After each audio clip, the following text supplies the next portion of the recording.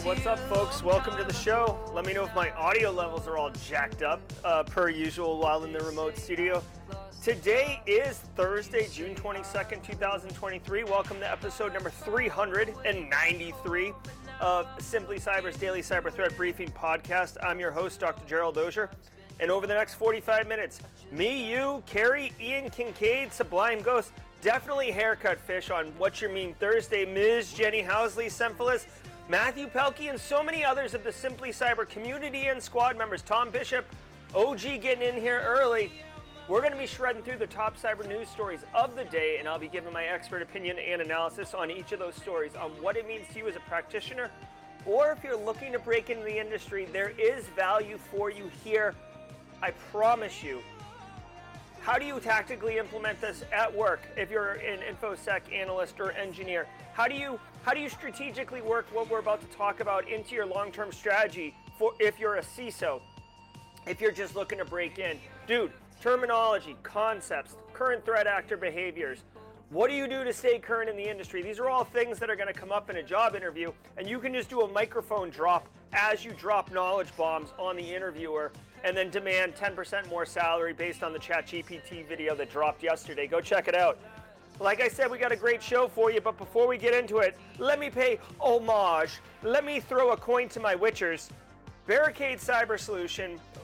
Thanks so much for sponsoring the stream, Barricade Cyber, allowing me to deliver this every single morning at 8 a.m. Eastern Time. Barricade Cyber Solutions is dedicated to helping businesses from cyber attacks, thanks to Eric Taylor, and recover from the damage done. Cyber attacks can cause massive issues. I'm talking issues for businesses and send dedicated, hardworking business owners into turmoil. But Barricade Cyber Solutions knows how to mitigate the damage done by cyber incidents. Check them out at barricadecyber.com. Barricade Cyber is so OG and so evergreen a sponsor and an integrated part of the Simply Cyber Daily Cyber Threat Briefing. My man, Barricade Cyber has its own emote. So if you're a squad member and you see those blue circles floating around, that, my man, is Barricade Cyber. I can't do it right now because I'm dealing with such a tightly... I can't get in there. You guys can't see it, but I can't scroll to the actual Barricade Cyber. But believe me, Dan Ketledge knows.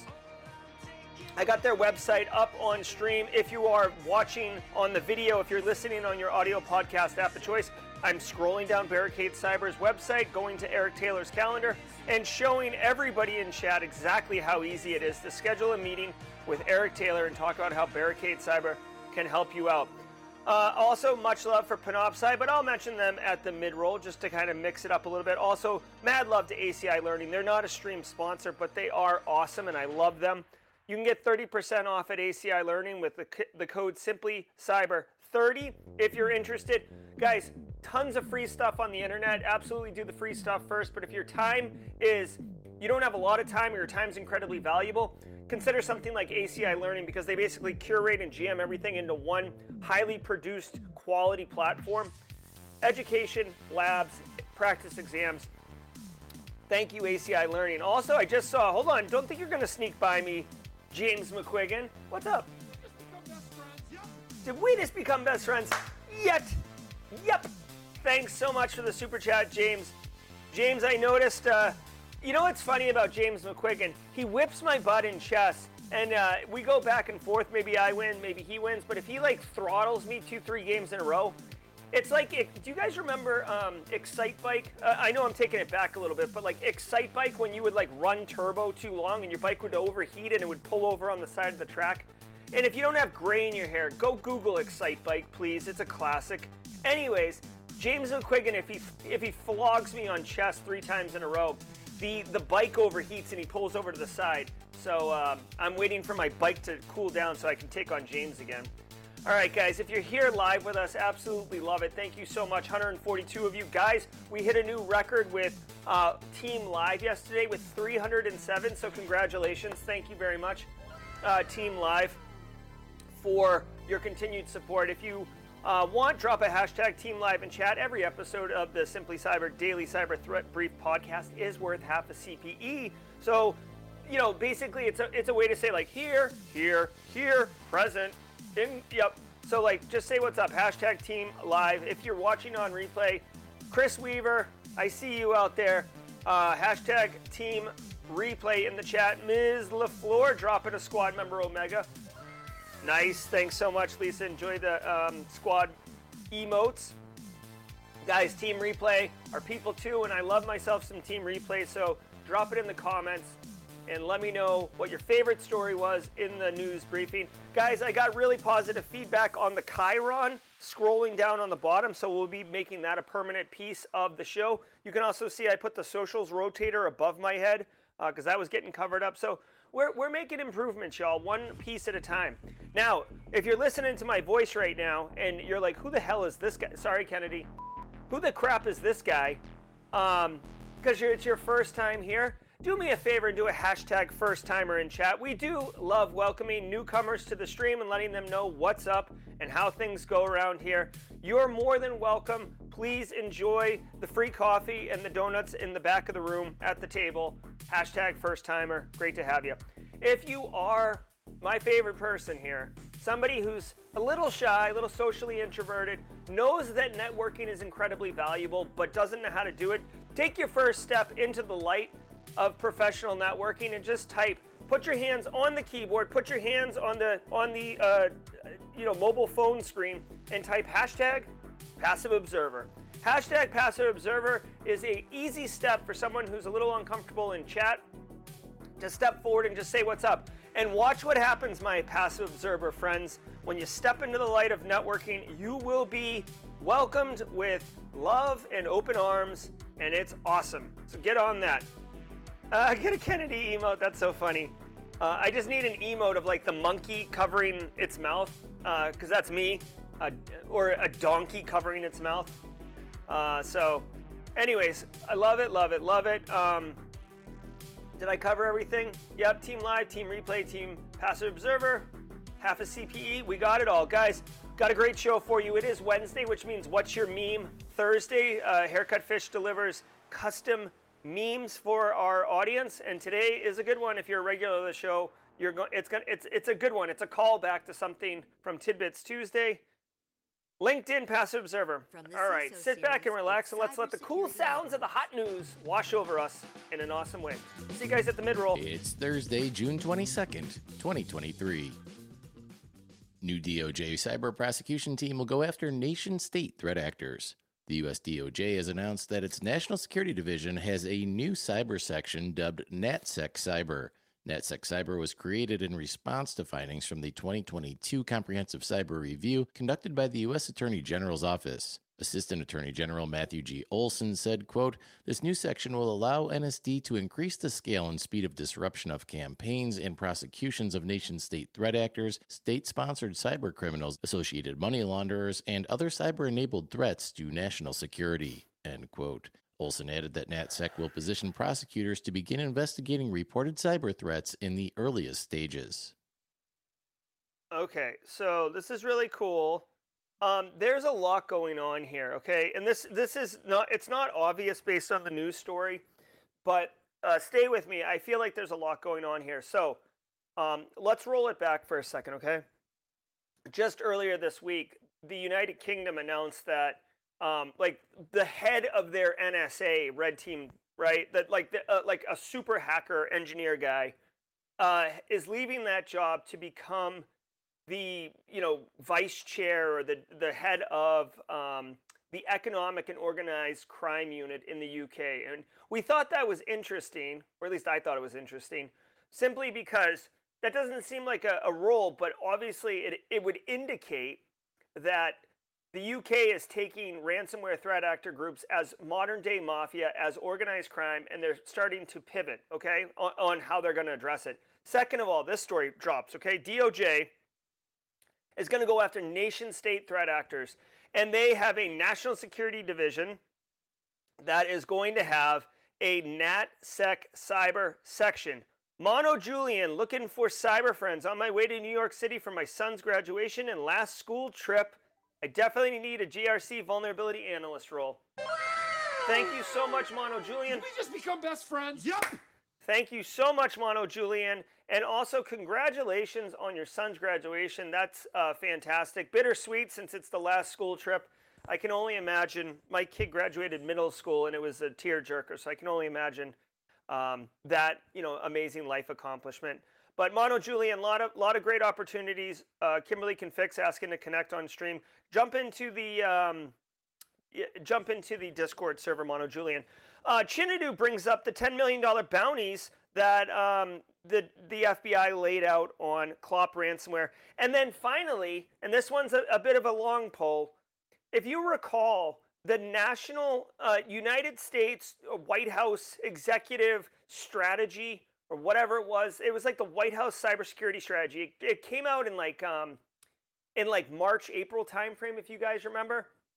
And it basically authorized,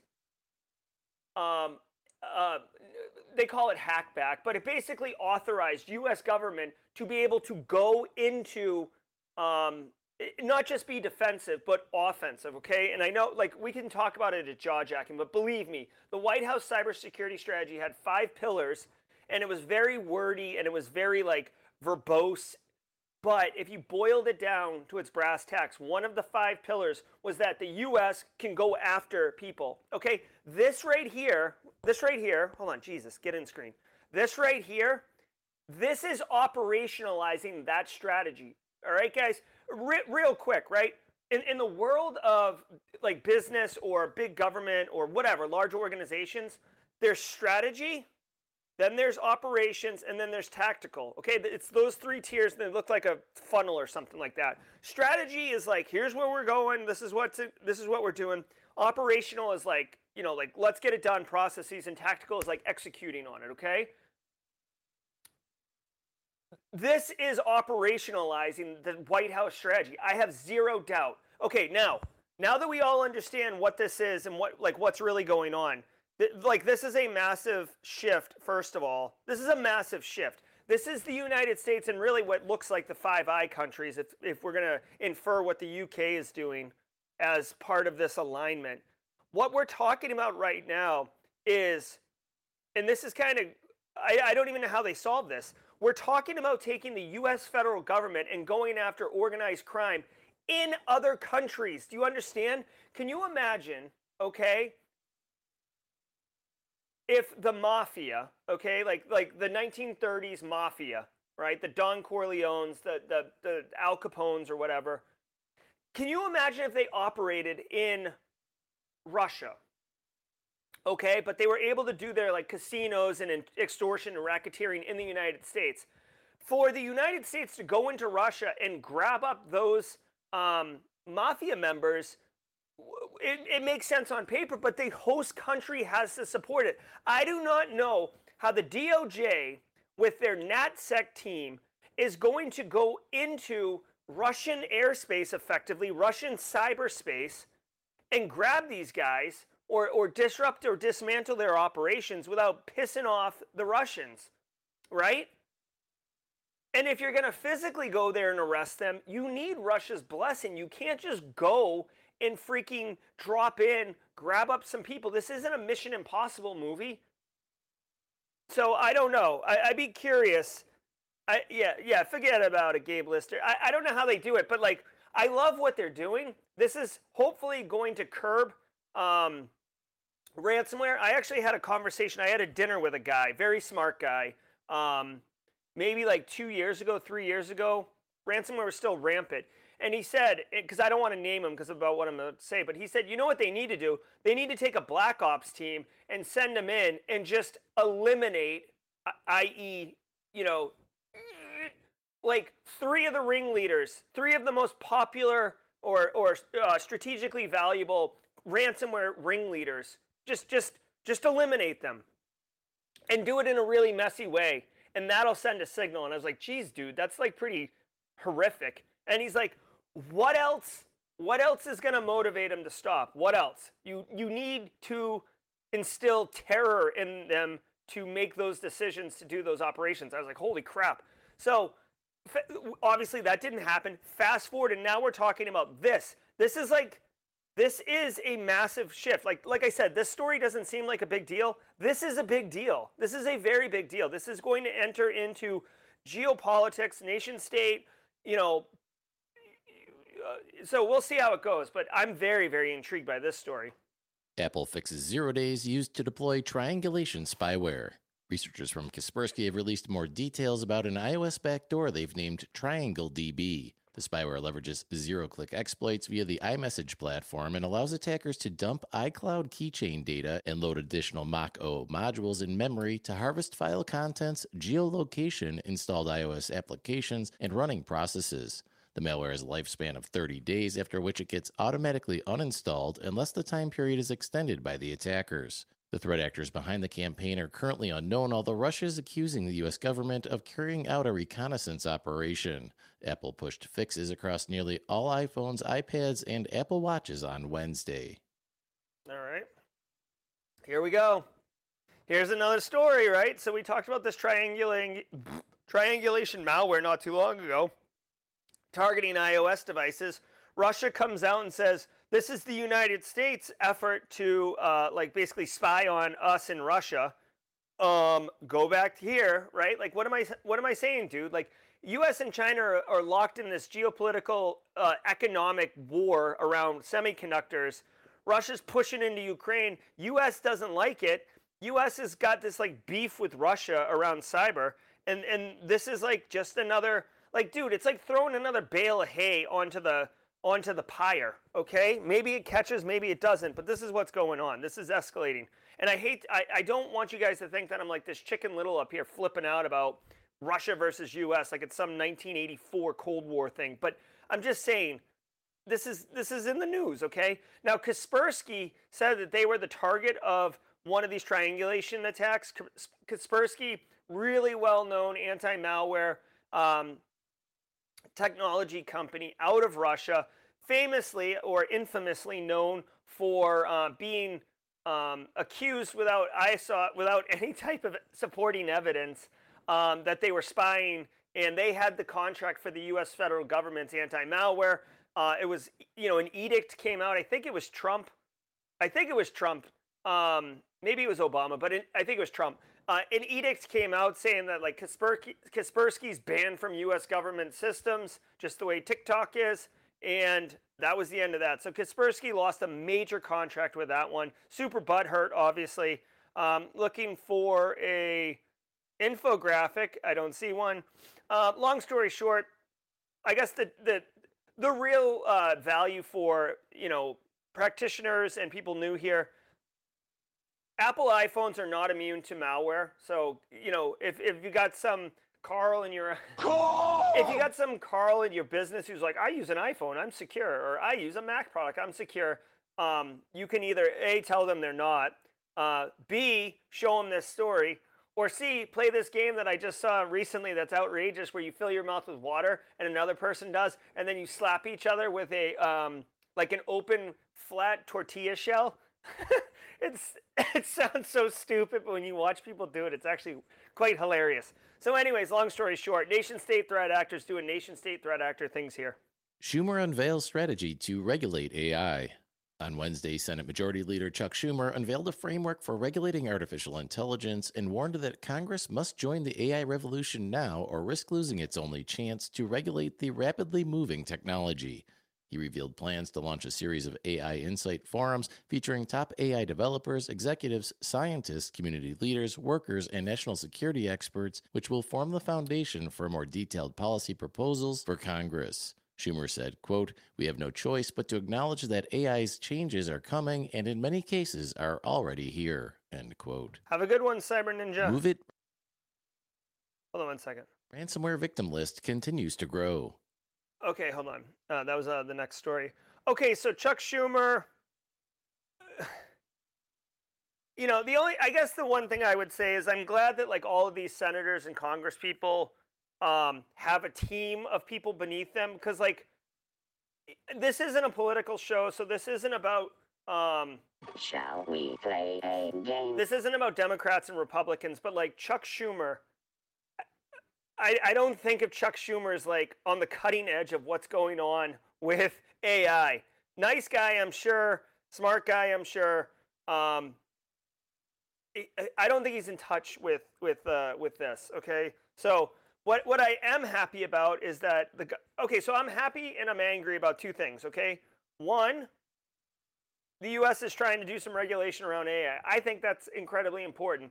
A lot of countries should be doing this. I almost think that AI should be a United Nations level discussion, not a United States level. Like, dude, if the US is sanctioning and managing AI and China's not, okay?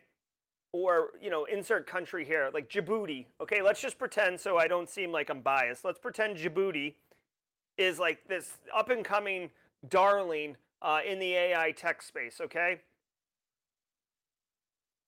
If the major powers in the world are regulating AI and Djibouti's like, hell no, man, let's go, YOLO, let's go AI all the way, then there's no point in like, you see what I'm saying? It's like an arms race. You all have to be on the same page and you all have to agree, or else what's going to happen is United States is going to like stifle their own innovation and then look over at Djibouti, who's got like AI running tanks and fighter jets and stuff, and they'll be like, oh no, like we totally messed up here, like we're way behind the curve.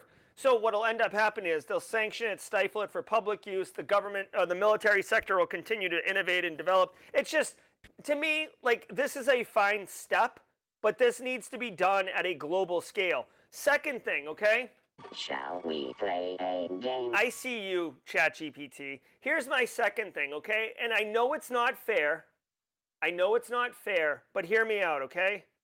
They're going to convene this fall to begin talks around AI regulation. Bro, ChatGPT came out in March. Like widespread usage in March, okay? It's freaking June. And I've never seen a more disruptive technology. Like, guys, I know many of you are not old enough to know this, and some of you definitely are old enough to know this. What do you mean no sound? You guys not hearing my sound effects? Okay, thanks, Kimberly. Okay, so check this out. Okay, check this out. Like, again, this is gray-haired Jerry. Okay, the year is 1994, 1995, 1996. Okay, I want to say 94.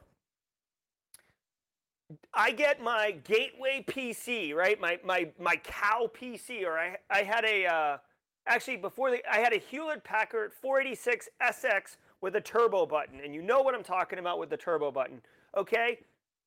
The internet kind of existed. I did BBSs, and then AOL came out. It was like 96. AOL came out. You would dial up, and you'd be on the internet, okay? And you could go to a couple crappy sites using like a Lynx browser. Then Netscape Navigator came out, and the world was afire with the internet. It still took like literally years before the internet took off. That's why it was called the dot-com boom in the 2000s. The internet was here in 96. It took like 4 years for it to really capture what the hell we could do with the internet and monetize it and all these things, right? And social media came way after. Social media came in like 2000, well, I guess in the early 2000s, right? MySpace. But my point is, okay, my point is something as freaking disruptive as the internet took years. ChatGPT, it's been a few months and it's already everywhere. We cannot talk without talking about AI and ChatGPT. It's like in every freaking product. It's in every freaking news story. It is everywhere. We live in the AI age. I'm telling you, I've been saying this since March. We don't live in the information age anymore. We live in the AI age, okay? That's how quickly it's moving. And for U.S. federal politicians to say we'll convene in the fall because AI is a dire risk that needs to be regulated sooner before we miss the window. They literally said in the thing, before we miss the window, okay? If it's that freaking important, if it is an existential threat, which it is, how are you going to recess and go on your yacht or go on your vacation or go wherever you're going to go? This is the equivalent, okay, and I know I'm being hyperbolic. This is the equivalent of having like proxy shell drop on a Friday. You know what you don't do? You don't go home for the weekend and come back Monday at 9 a.m. and see what's up. No, you friggin' order pizzas and you grind through and get this done because it's important. God damn it. Like, by the time they convene, it's going to take them months to get their, head out of their butt, right?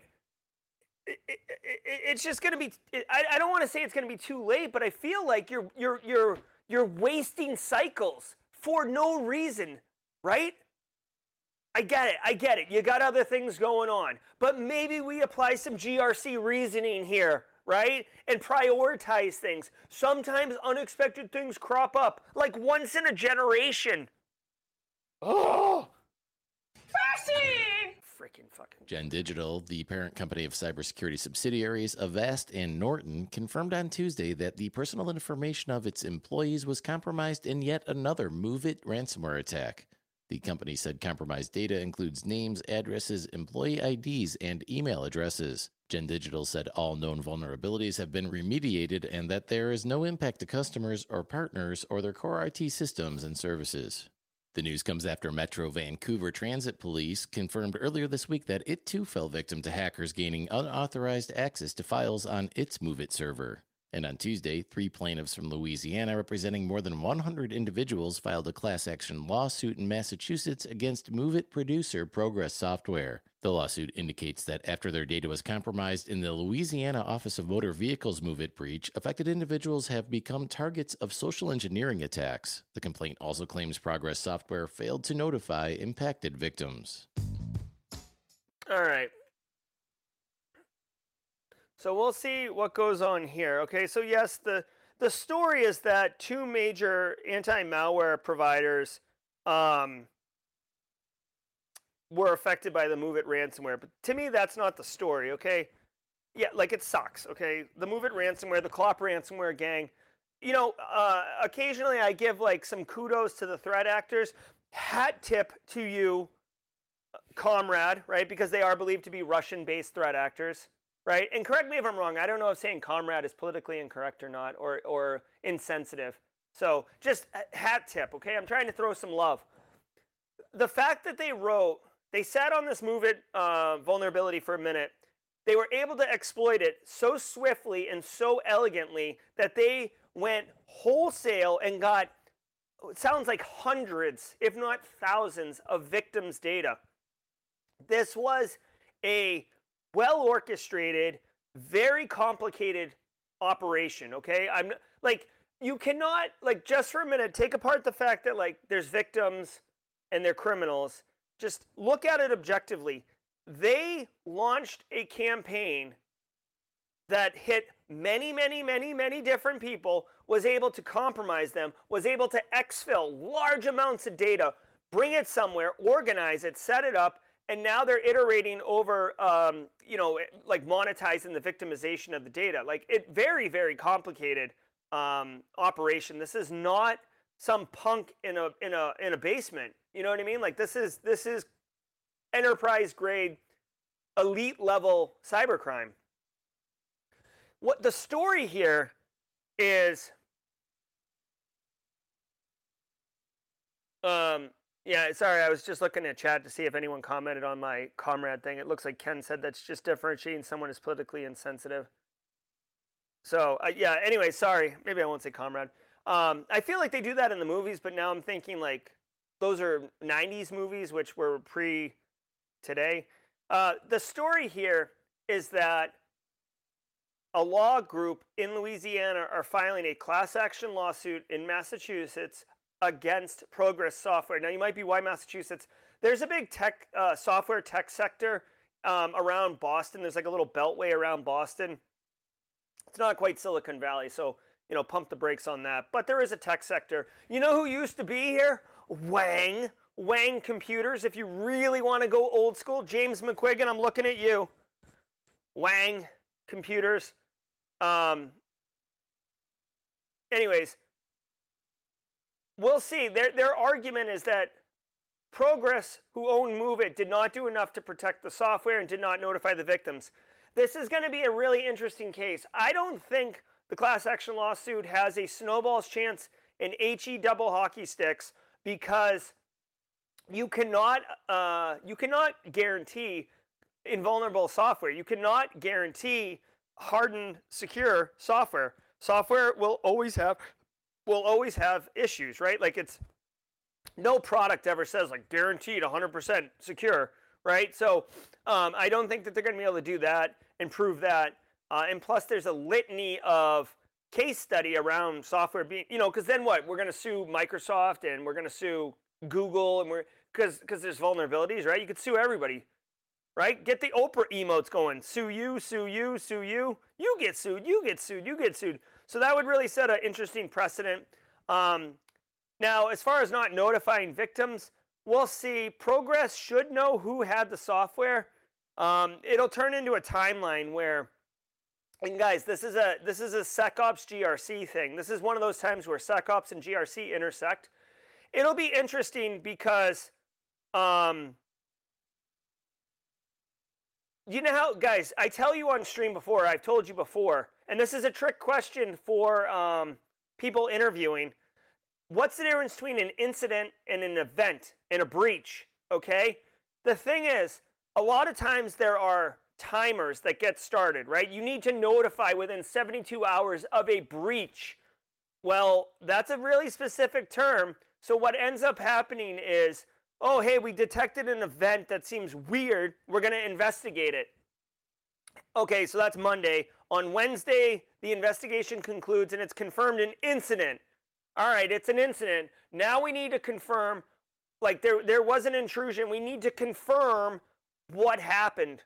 Was there a breach, okay? And then you could take as long as you want within reason before you confirm breach. But like literally on day one, you could see data going across the wire and you're like, oh, we got data exfil here, people, right?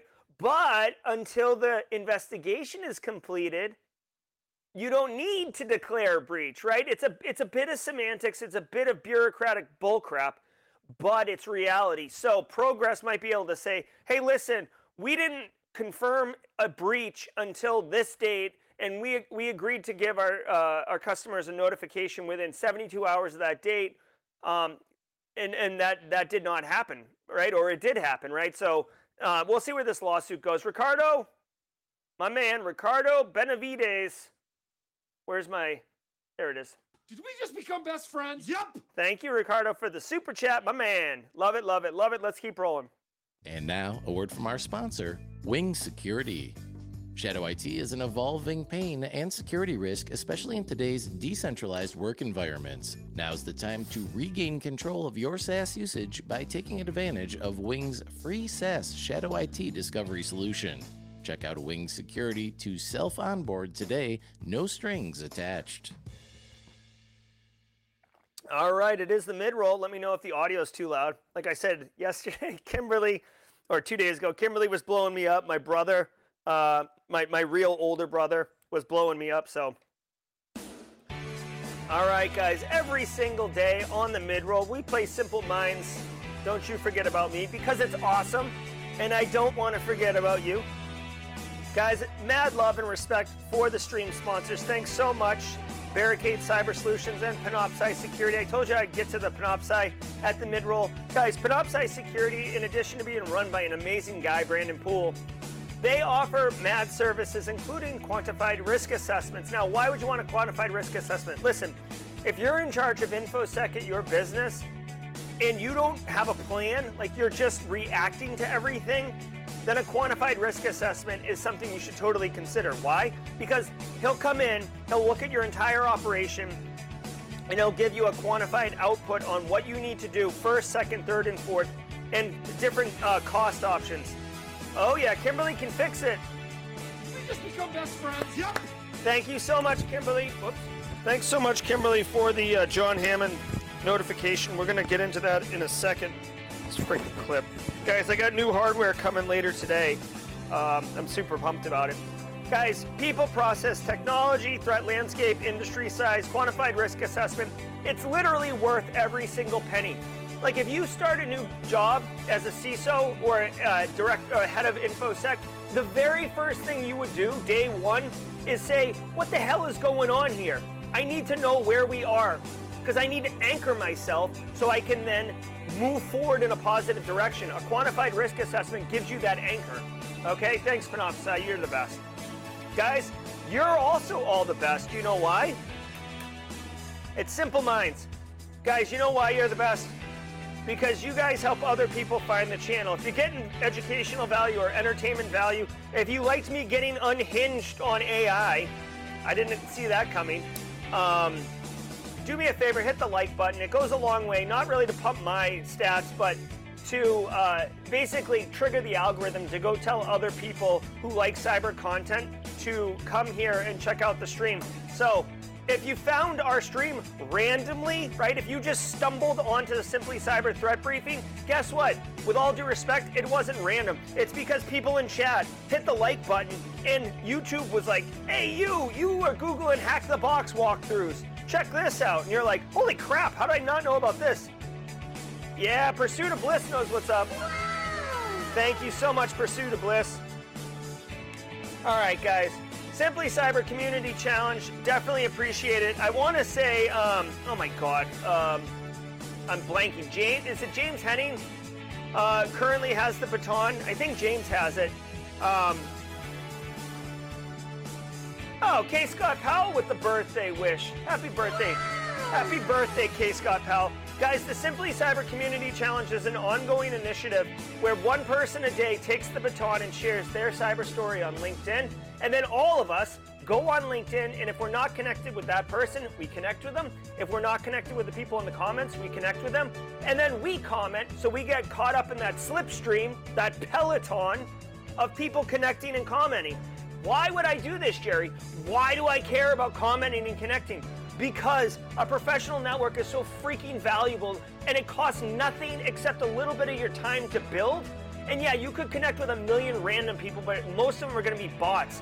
This is a rich, valuable network that you can build, and we're doing it together. Simply Cyber Community Challenge. Holler at you. Let me know. James Henning. Yeah, James Henning has it. If James is in chat, there's an easy way to check if James is in chat.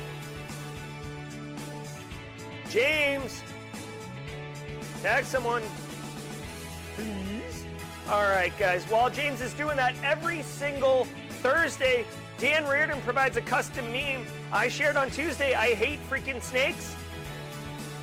We got the new indie movie coming out, and Dan Reardon hooked it up.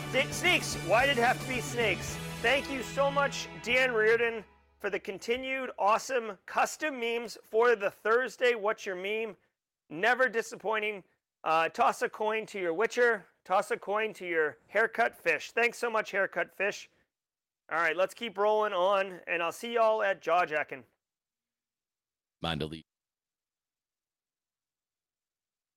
International's info compromised in third-party breach. The producer of Oreo cookies and Ritz crackers, among other snack foods, has warned 51,000 of its past and present employees that their personal info was stolen from the company's third-party law firm. Hackers broke into the network of Brian Cave Leighton Paisner LLP and were able to access social security numbers, names, addresses, dates of birth, marital status, gender, employee identification numbers, and retirement plan info belonging to current and former Mondelez workers. As a side note, Mondelez was among the global companies hit in the NotPetya outbreak and recently settled a $100 million plus cleanup bill with its cyber insurer, Zurich American Insurance Company. The fact that Mondelez was involved in the NotPetya ransomware attack and was able to get paid out through that settlement deal has nothing to do with this story. Like, nothing. Like, you could also say, like, in also, Mondelez is known for Twinkies, right? Like, I get it's a cyber story. I appreciate that they reference it. But the two things have nothing to do with each other. Okay, this is nothing to do with Mondelez. This is a third-party risk issue, which, by the way, Joey Hyde has the baton. All right. Nice. I look forward to Joey Hyde's post. All right, guys, here's the deal. And I find it particularly apropos because Neil Bridges used to be CISO over at Mondelez, and he gave me a rash about third-party risk management on his channel like 2 years ago when I like some of you, that's where you met me, about third-party risk management. Now here's the deal. Mondelez trusted a law firm. Mondelez, or whoever you want, you could have the best InfoSec program, right? Infinite budget, infinite people, infinite resources, infinite time. You got everything. Whatever you want, you ask for it. They have a magic lamp with a genie who will grant you any InfoSec wish you want. Mondelez, more secure than the CIA, more secure than the NSA, wouldn't have stopped this breach, okay? They trusted, reasonably so, sensitive data of employees to a law firm. Now you've extended your data, right? You've extended your Mondelez data to a third party. The question becomes, how is that third party going to protect it? What do they attest to? What are their practices? And this is why people do these like ridiculously long, stupid questionnaires, which should be standardized, but that's a different conversation. Law firm gets popped, and now Mondelez, despite all their investment and all their best practices, has to wear this egg on their face. This totally sucks for Mondelez. I feel for them. I feel for the CISO over at Mondelez, and I feel for the affected individuals who are going to get another. We take your data privacy seriously. Please enjoy 18 months of identity theft protection. See you later. Guys, it's tough. It is tough when you have, it's tough when you do third-party risk, guys. And I want to point out, I said this on stream yesterday. If I was a bad guy, right? If my moral compass was corrupted, if I got acid thrown in my face and I turned into Two-Face from Batman, and now I'm like half good and half evil, bro, I would be going gangbusters on law firms and accounting firms, because they are central points for businesses to trust really sensitive, important information to. Why go to the store and buy the milk? Just go hit the cow. Like, compromise the barn. You know what I'm saying? Right? Like, get it. So, not good. I'm sure, here's another crappy thing. You can send these questionnaires out. I'm sure this law firm had MFA and, change control and vulnerability scanning and privileged access management. And honestly, the law firm probably outsourced their IT to a managed service provider, if we're being real here. And it takes one person. Carl! Takes Carl. Carl clicks on the wrong thing. Carl installs something dumb, picks up a USB drive in the parking lot that says nudes. It plugs it into their computer, right? There's many different attack vectors, but at the end of the day, it just takes one, right? And that's why we need defense in depth, because you're hoping that, that one gets compromised, but it doesn't trickle down into the critical assets. Geez, dude, this could even be, it's 51,000 records, which sounds like a lot, but it's not, right? So it could be, and I didn't read the story. Again, I do not read these stories or research these stories before I go live, so this is all new to me. But it could have been a USB drive someone dropped that just had an Excel file on it with 51,000 records. It's probably not, but, it is a thing. Emerging ransomware. Really, the TLDR here is, because this might come up in a job interview, this is what third-party risk looks like, and this is why third-party risk is incredibly difficult to manage. Because you're not in charge of their InfoSec program. All you get is a freaking questionnaire, and Mondelez will get to sue them. Ooh, okay, that's going to make the customers happy. 8base doxes SMBs globally. Since at least April 2022, a ransomware gang called 8base, not to be confused with the Florida-based software company of the same name, has been conducting double extortion attacks against small and mid-sized businesses.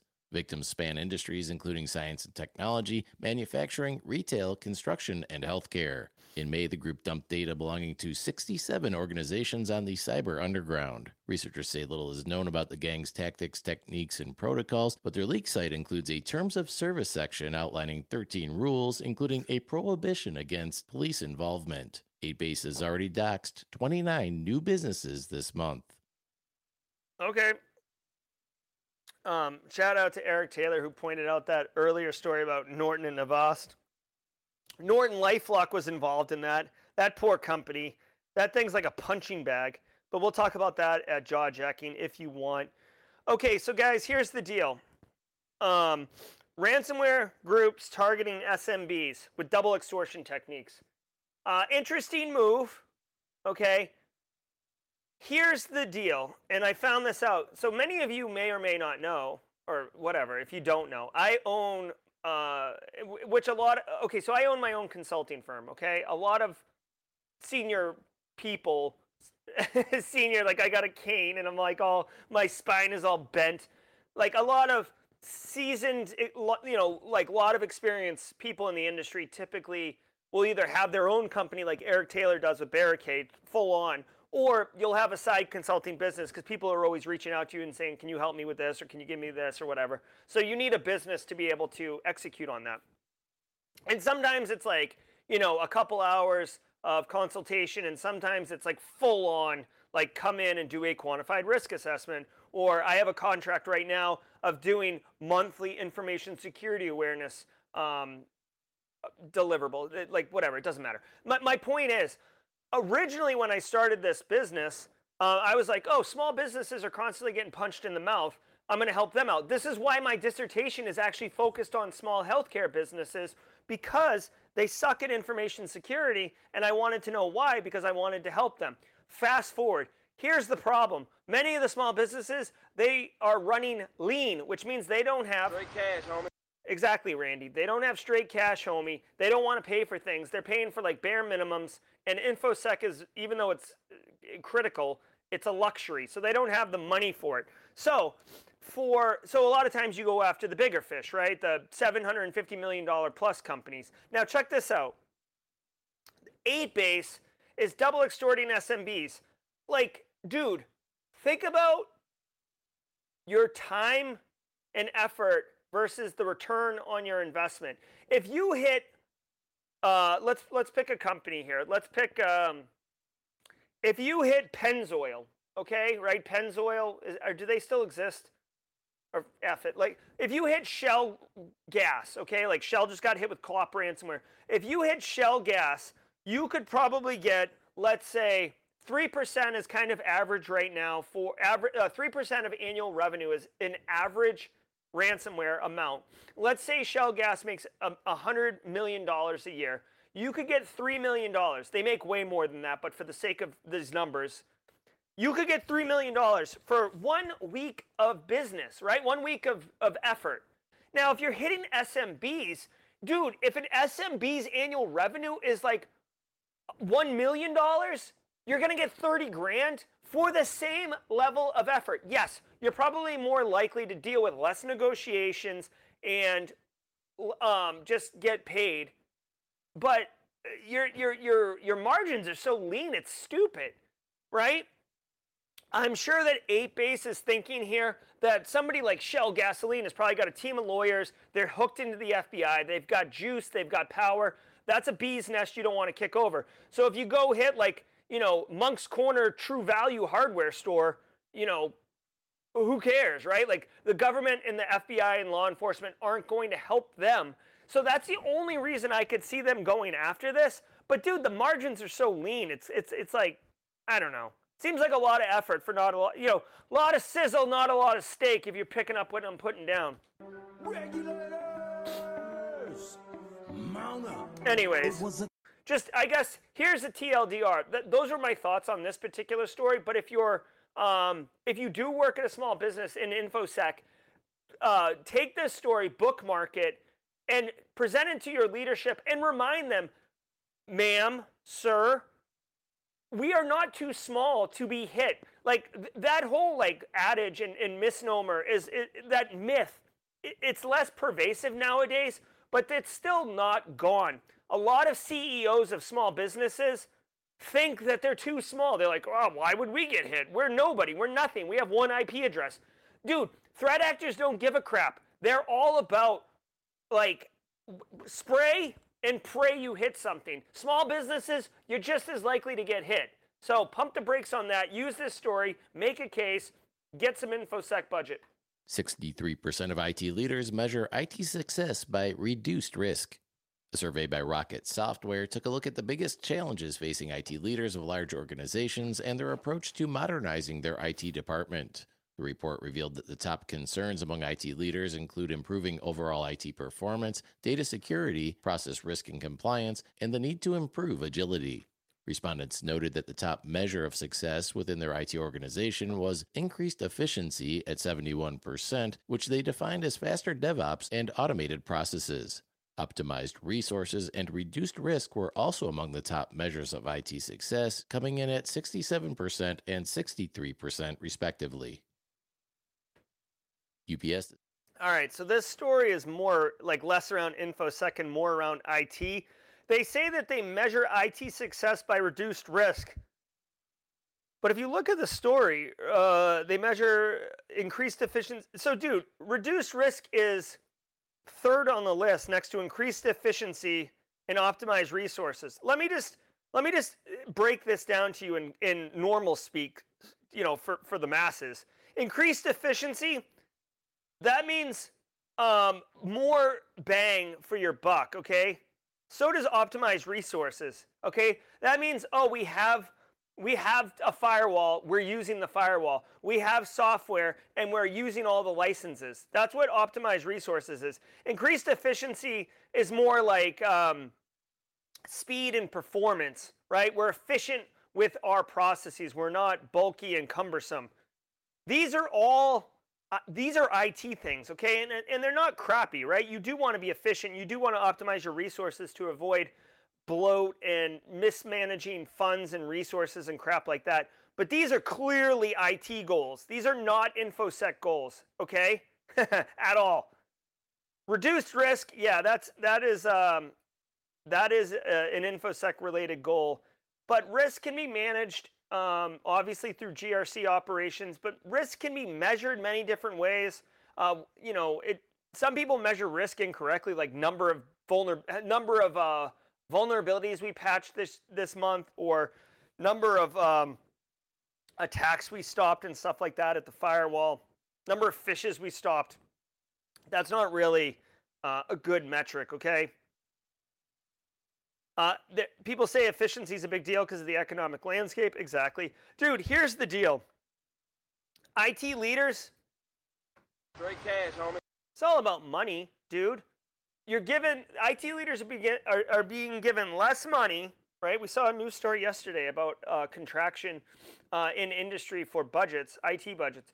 So you're given less money, and typically you're asked to do more, which is a double slap in the face. It's an open tortilla shell slap to the face. It's a Will Smith smack to the face. Do more with less, okay? So people aren't getting...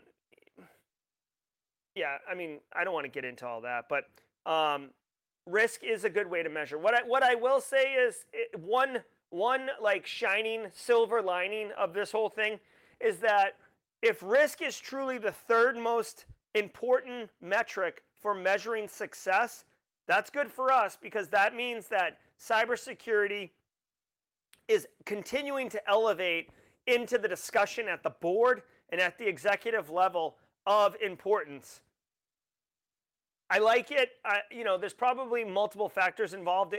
Getting back to money, because the insurance companies are like, your premium's going up 8x, and they're like, what? And then third-party risk is happening. Dude, like when you fill out a questionnaire and your information security sucks, and then the company's like, we're not doing business with you, and you lose the deal, that's a problem, right? That's a big problem. And business leaders, non-IT people, okay, so like the business, they this is kind of an interesting lesson, okay? Business leaders look at the CIO as, make IT work here. We don't care about IT. We just want our computers to work. We want speed. We want efficiency. We want to be able to execute on our visions, and IT just work, right? So the IT leader is like, oh, geez, got to do it, make it work, uptime, efficiency, all these things.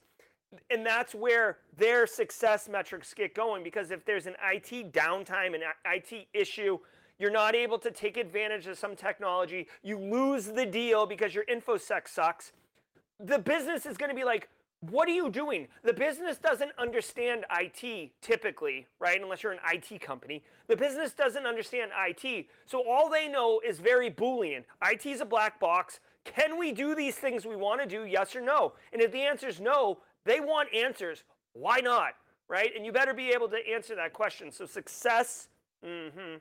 Discloses data breach after customer info used in SMS phishing. In a somewhat sneaky fashion, multinational shipping company UPS has alerted some Canadian customers that their personal info may have been exposed. UPS entitled their letters, quote, "Fighting Phishing and Smishing, an update from UPS," end quote, which seemed to be a reminder to customers about the dangers of phishing. Turns out, however, the letters were actually data breach notifications stating that some package recipients received SMS phishing messages demanding payment in order for their packages to be delivered. UPS found that the attackers used its package lookup tools to access delivery details, including the recipient's personal contact information between February 2022 and April 2023. And that... All right, so this is an interesting attack, okay? I was laughing at Alfredo's joke, so maybe I missed part of it. But here's the deal. Not ridiculous. I've thought about this myself from time to time. Here's the deal. Every one of us, Adrian Harris, Jack Scott, Mark Lauterbach, Scott Mack, all of you and all of me have tracked a package, right? You ordered gear from Amazon, or you ordered a Lima Charlie t-shirt, right? Like this guy. And you're like, oh, when's it coming? When's it coming? And you go to the UPS tracking website or the FedEx tracking website or whatever tracking website, and you drop your unique string in, and it tells you, it'll be here later today. And you're like, yes, high fives, let's go get tacos, okay? Well, that string, while it looks long and unique and, you wouldn't be able to guess it, my suspicion is because of the power of the internet and technology, you could just enumerate over that list. Dude, you can write an API, right? You could write a script that just queries that API. You don't have to go to the website and type in to the little search bar. You could write a script that just enumerates, right? This is called brute forcing, if you haven't heard that term before. You can brute force the crap out of this. And guess what? It takes zero amount of your time because you just write it once, set it, and forget it. In fact, I wouldn't be... hold on, I'm just kind of curious. This is Bard really quickly. Here, hold on one second. Can you provide me a list of 10 possible UPS tracking numbers just for fun? Like, I'm just curious, right? Like, hey, if they can make Windows 11 license keys, there we go. Like, obviously, this is probably not right. I would take a real tracking number, drop it in here, and then go from there. I'm not even going to do this on stream because if this is a real tracking number, I would be really upset of my behavior. But my point is, you could write a script to do this and iterate over it. And then obviously, once you find that, if I know that Jack Scott's getting an iHeart Nist crop top delivered to her house, A, I now know that she's getting something. B, I know what her house address is. C, I know how to contact her. D, I can fish her by saying, hey, Jax, this is Jerry from UPS. Your crop top's going to be late. Click here, for more information. And boom, phishing landing page. I got your creds. I own you. Done, right? Like, for example, right? So this is this isn't that novel an attack, but it's an interesting attack. It's good to go. By the way, Jack Scott, thanks for purchasing the iHeart Nist crop top in this fake scenario I just made up. All right, guys, before you get going, love it, love it, love it. Let me tell you about something that's truly amazing happening later today. My friend John Hammond is going to be my guest on Simply Cyber Live at 4:30 p.m. today. Literally, we could be coming in wicked hot because I ordered new lights. I ordered new microphones. I ordered a microphone boom arm. I'm so over the production issues. And I really want John to have a great experience, so I bought some new gear. Okay, yeah, I'll show off the Hackerverse masks in a hot minute. So anyways, 4:30 p.m. Eastern Time. If you don't know who John Hammond is, I seriously suggest you come Check us out. The dude he's like, okay, so here's the real. In our industry, there's a lot of great people, okay? We are way beyond the toxicity era of InfoSec. It used to be really toxic. It used to be really elitist. It's not that way anymore, thank God. Now check this out. John Strand, John Hammond, right? Like those two come to mind immediately. There's others. I'd have to think about it, but those two come to mind immediately. They are giving, they are thoughtful, they are deliberate, they are selfless in giving cybersecurity knowledge, giving value, helping the community. John is an exemplary example of an individual like that, and he's wicked smart, guys. Wicked smart. He's been leading the Move It vulnerability research. He makes content all the time. I want to talk to him about Advent of Cyber. I want to get into his favorite holidays. I want to know what he's working on. Like, we're going to have so many good conversations. And if you want your conversation, yeah, David Bombal, TCM, thank you. Like Zach Hill, so many people. So anyways, come hang out at 4:30. I dropped a link in chat. Now, if you were here just for the news, now thank you very much for being here. I bid you good day. I hope you go forth and do great things. Let me just check my schedule and see if I'm late for 9 o'clock. I am not. I have a 10 a.m., which means I can jaw jack. If you're new here, if you're hashtag team first timer, there's this thing we call jaw jacking. Somebody said something mean to me about 2 years ago, and we appropriated it and made it a good thing. So now we're in the jaw jacking segment of the show. If you want, what is this? All right. So if you guys want to hang out and jaw jack for a hot minute, let's do that. I'm here for AMA. I have my coffee. And, let's do the Hackerverse Army stuff. The Hackerverse Army's been super awesome. Check this out. If you don't know, look at these. Look at Jack Scott. Check this out. This guy who's running the Hackerverse, he connected with me. I got a mask, told the Simply Cyber community about it. Look at these masks. These things are insane. Okay? These are the ones we already know. I really like this one for some reason. I think it's cool. Makes me think of the sister from Mr. Robot. My favorite, I think, actually I don't think, this one's really cool. Astronaut. My absolute favorite is Dan Reardon's. In fact, this was my favorite, Grim Reaper Surfing. But dude, my absolute favorite, there's mine, Doc Hops. Okay? I don't know if you guys like it. I think it's cool. If you look at my Discord emote, that's me, Doc Hops. Okay? Now check this out. There's Solstice Bite. This is Puppet Master. Black Knight. There's James McQuigon Jim McQuigan. Dude, look at Haircut Fishes. This is a tattoo a Marine gets when he gets out of boot camp. Right on his arm. Writes USMC under it. Maybe he's like a diver or something. Look at that, dude. That's sick. Grim Reaper riding one of these sick, like, underwater fishes with a skull for a little bolt. Awesome. Awesome. Okay, let's keep going. Cat and Nate, love it, with the bowling. This Medusa one's sick. Look at this. Here's another James McQuigan. James going back to the well again, getting two. Here's some new ones. Just a Bite. Just a Bite, working out. I love it. Holy crap, what is this? Space tacos? Little, you know who this reminds me of? This reminds me of John Helmus. I know his name's not Space Tacos, but it reminds me of John Helmus. Holy crap, wrong for Johnny? There's another Marine Corps one. Billy DP, which VPN should you use? It depends what you're talking about. I personally like Adrian Harris. Which one's yours? Which one's yours, Adrian Harris?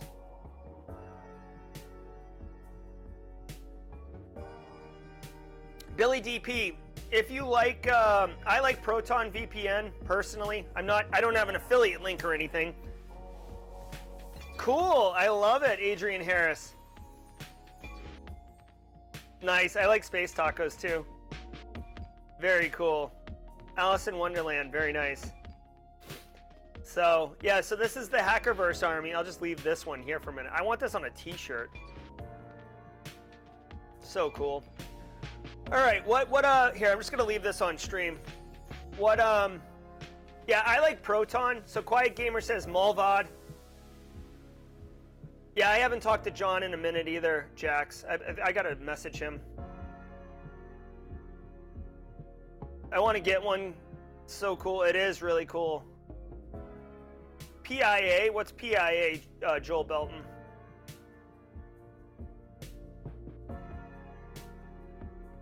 I know you can roll your own VPN too using AWS, but that's probably the most expensive option. Oh, Scott B. Scott B. Scott B. Scott B. Passing. SSCP. Love it, love it, love it. Awesome. All right.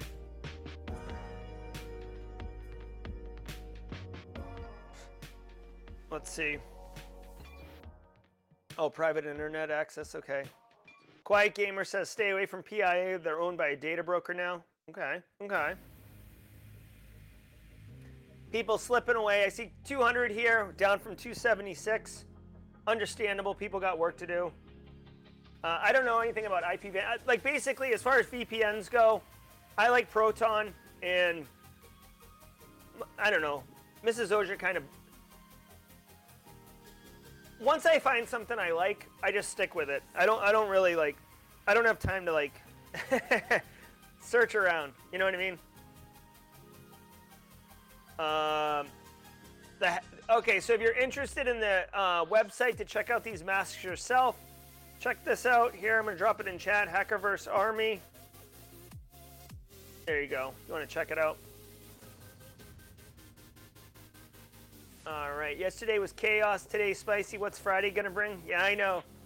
Well, dude, here's the thing, y'all. I don't know if you guys know this. If you're still here, you're probably a regular. But listen, take it easy, Justin Gold. Here's the deal. I don't read, review, do any prep for this show, okay? I come to my desk at 7:50.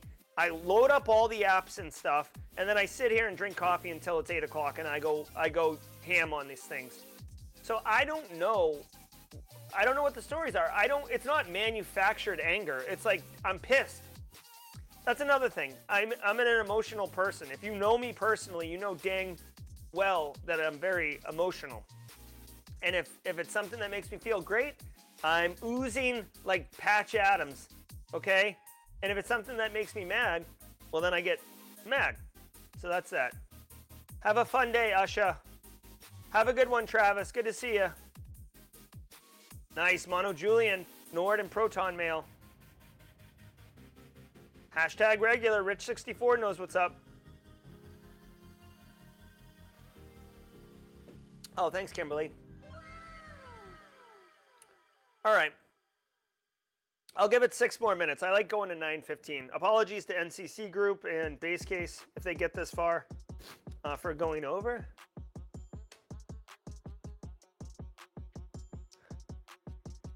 How about old school Friday for jaw jacking? Maybe.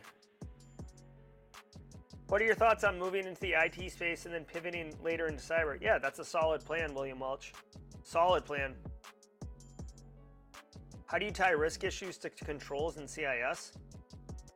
You have to work backwards, Ralph. So, like, you have to look at a control like CIS, right? So, I think the first CIS control is hardware inventory. So, if you look, or let me look, I think the first control is definitely inventory. I think it's hardware. Let me look really quickly. Yeah, inventory of hardware. It says enterprise assets, but it means hardware, and software is second. Okay, so just as a quick little exercise, if you're going to map risk, what was the question? Mapping risk to CIS controls? Tie risk. All right, so you have to look at known incidents, right? So like with inventorying assets, if you don't know what assets are there, you can have unmanaged infrastructure, shadow IT. You can also have you have this exposure risk where, like, okay, Barracuda the other day, for example, we covered it in the threat briefing. The other day, Barracuda announced that they have a massive vulnerability that they are not going to patch, and they recommend that you replace the hardware. If you aren't doing CIS control 1, you're exposing yourself. You know you have those Barracuda firewalls in place, and you're just got your butt hanging out in the wind like a hospital gown that isn't tied properly. There's a risk, right? You're going to get slapped in the mouth, especially if it's internet facing, right? So now you need to manage that risk by obviously doing inventory, but an Excel spreadsheet isn't going to do too much for you. You need to do Shodan monitor and externally scan your network interfaces. You need to use an internal vulnerability scanner, or even just get wicked cheap and do an Nmap scan across your IP range. Inventory what's there. I follow up on assets that aren't captured. Like, what the hell is this weird webcam operating system? If people don't own it, no one owns it, you need to shut it off by like killing it at the switch until someone calls and complains. That's how you manage risk and measure it against CIS controls. All right. What else are we talking about? Doc Ops, can you talk about the various state regs for GRC and expound on your ideas on consolidated info for what ideas you have? Hey, Lyle Murden, and thanks for the Happy Father's Day. I saw that message the other day.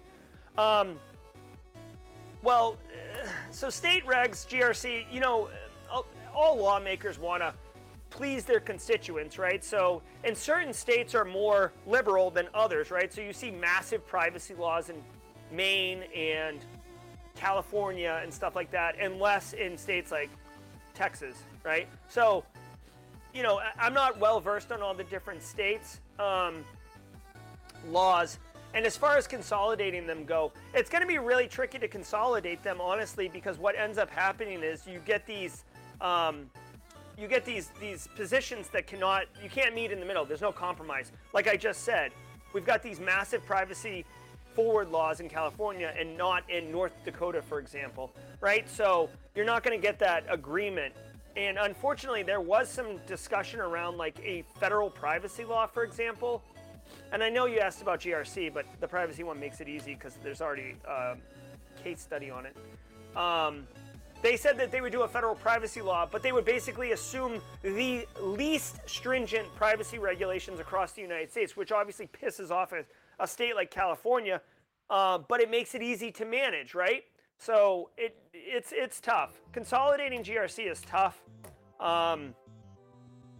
Plus, GRC is difficult for people to wrap their head around, right? Like SecOps, looking at SIMs, network logs, here's what bad looks like. It's very easy. If a building's on fire, it's very easy to say, send the fire department there, right?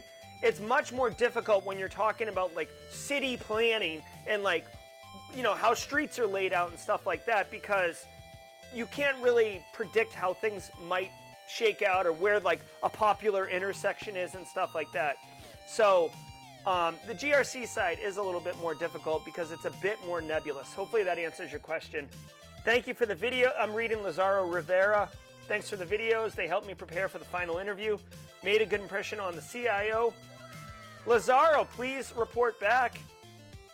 Please report back on getting the job, because I would love to be like this. Oh my God, come on, man. I would love to report back that Lazaro nailed the job. Yeah, absolutely. That's why I make the videos, to help people. Just a reminder, guys, I have it going out on social media. I know many of you already have access to the GRC Masterclass, but just a reminder, the price is going to be going up. I'm trying to socialize this everywhere. I post it all over LinkedIn. I'm saying it on my streams. The price of the GRC class is going to go up for many reasons. And if you want, you know, to get it at the $30, get it at the $30. But just know it's going to be going up for many reasons, okay?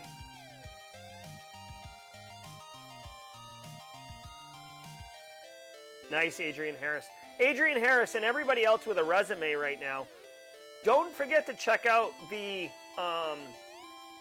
ChatGPT video upgrading your resume. It's a great video. All right, that's going to do it for today's stream. Guys, thank you all so very much. Genuinely appreciate all of you. To the 168 who hung out, or 186, excuse me, who hung out for Jaw Jacking time. Genuinely appreciate it. Please come back. I can't wait for 4:30 to arrive so we can talk to John Hammond. It's going to be good. This needs a wire meme? I don't know what that means, wire meme.